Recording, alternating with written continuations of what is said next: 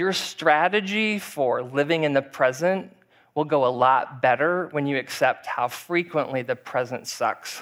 That's Darren Larson, and this is the Depression Detox Show.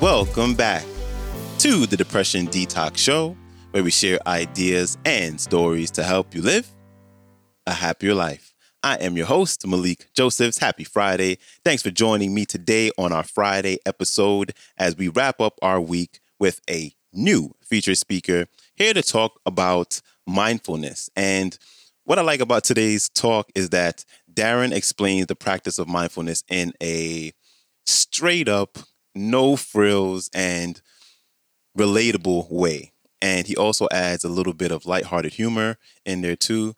And I think you'll like this one. So without further ado, here's Darren Larson. Enjoy.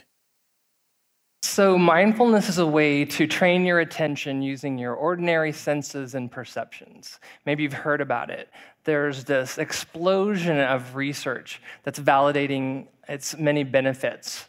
The way it helps people manage stress, reduce their anxiety, and even sleep better. I was skeptical about these claims because I have kind of a natural talent for stress. One time I was stressed out on vacation after a massage at a hot spring spa resort. And I kept thinking how I wanted to take a picture of this place because it would help me relax when I got back to the job I was dreading returning to.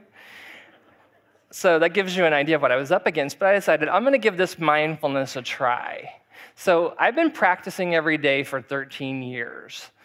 And I noticed that it started to quietly transform the way I was living my life.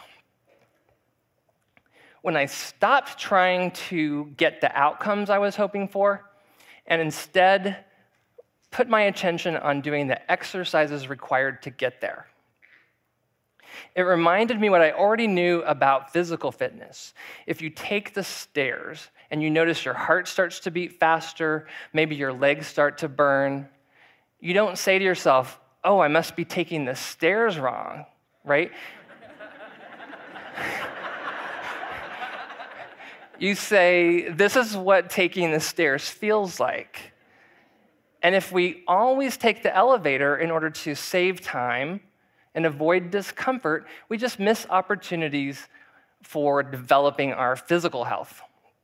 And it's the same thing. It works the same way. So many people try mindfulness, and they're convinced they're doing it wrong, so they give up. And they miss an opportunity to change their relationship with discomfort. And if you expect your everyday life to be free of discomfort and confusion, you're going to spend all your energy worrying, trying not to feel what you feel, and saying, this messy life is not my real life. So what keeps us holding out for these perfect, comfortable lives that we imagine? And how can training your attention help address these habits? There's an underlying story problem built into the way we relate to our lives. It feels like I'm a character navigating all these challenges in order to get somewhere. And this narrative structure is incredibly useful. It helps me decide what's important. It makes it possible to work towards and achieve goals. But there's a problem. My obstacles don't seem to be part of what I consider my actual life.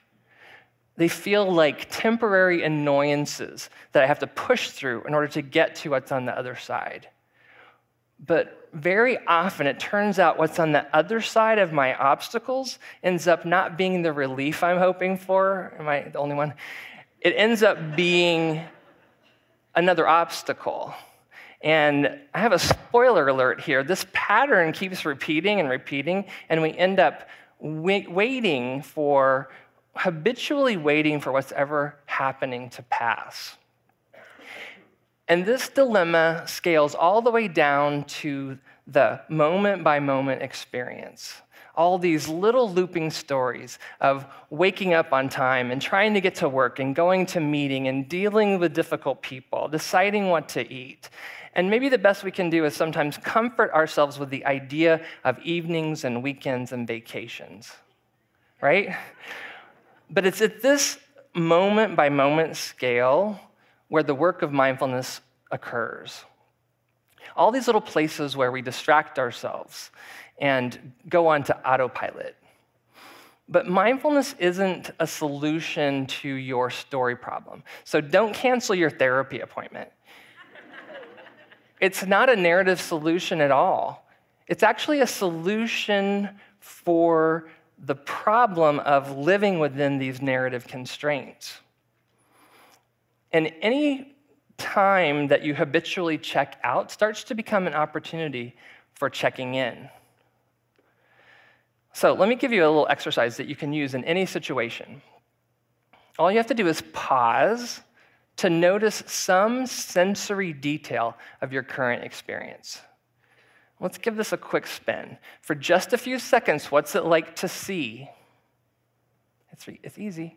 What's it like to hear? What's it like to notice some sensation in your body? So that's probably the shortest exercise workout I've ever led, but what I'm hoping you'll do is compare it to what you already know about physical fitness. One push-up's not very impressive. It seems kind of trivial, but we know that if we make a habit and we do several push-ups a day, over weeks we're going to start noticing more strength in our upper body. So instead of trying to be mindful, what if you tried to notice what's happening?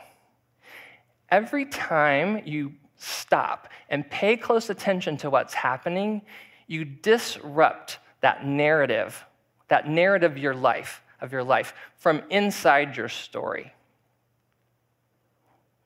Instead of trying to live in the moment, what if you just started to sneak this kind of noticing into your routine? When you take a shower, what would it be like to actually feel the water hitting your body or smell the shampoo? What would it be like to taste your coffee? What if you notice what it looks like to see the screen in your hand and once in a while look up and see what's right in front of you, right? Any activity that doesn't require much thinking will work for this. And it turns out there's a lot more of them than you realize once you start looking. And nobody needs to know that you're doing this. In fact, I recommend you kind of keep it to yourself. I've kind of learned from experience that nobody wants to hear about the relaxation you're savoring in your legs during a meeting.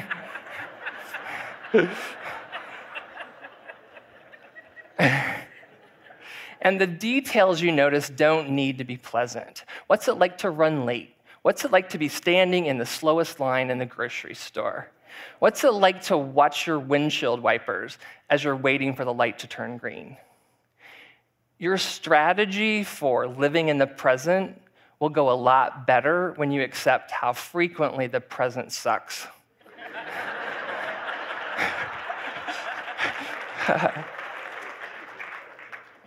So I've been describing a way to pay attention in the midst of ordinary life.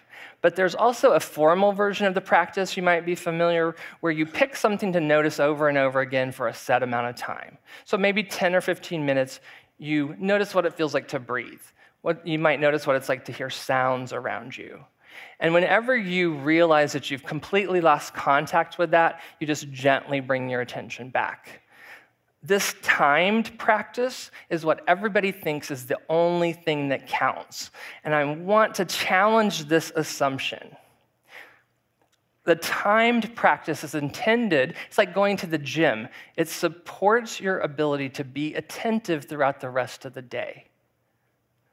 So you might notice relaxation during your timed practice and then check in throughout the day to see if there's something restful at all that you can detect and savor. So one time I was teaching a class, and it wasn't a mindfulness class, but it was the first night. I get a phone call, and I had the start time wrong, so I was late, and I didn't realize it. There's a classroom full of people waiting across town for me. So I spent this whole evening toggling back and forth between the course content and how rattled I felt. My senses were heightened. My face was hot. My breath was shallow. I felt embarrassed. It was super vulnerable. And over the next 3 weeks, during my formal practice time, it became about observing all the related feelings and thoughts. And then throughout the day, I would check in to notice, can I detect any of those flavors emotionally? And they were always there, simmering on a back burner. And I think people would be surprised to know that if you saw me sitting every morning for those 3 weeks, you would say, oh, he looks so relaxed. He's not moving. I want some of what he's having. But inside, it was a total storm. And I wasn't doing it wrong. This is what my embarrassment and the reverberations felt like. I think people would also be surprised to discover that the catharsis I felt during that time was worth every moment of turning towards that icky garden variety discomfort instead of pushing it away. The narrative mode of attention wasn't always our default. Louise Glick says, we look at the world once in childhood, the rest is memory. Noticing that you're alive is a taste that adults have to reacquire. People think they don't have time to practice paying attention in the way I'm describing, but I think what we really resist is being willing to set aside our unresolved story problems, even for a few seconds. And I'm not advocating noticing every sensation all the time. Instead of trying to put your story aside for even 15 minutes a day, what would it be like if you limited your worrying and your numbing and your unconsciousness to 23 hours and 45 minutes? You don't have to try to be mindful. You don't have to be relaxed. Just by remembering to notice again and again that this messy life, with its one obstacle after another, really is your life. And that it's possible to train your attention so that you feel more at home, both in your story and in the direct experience of living. Thank you.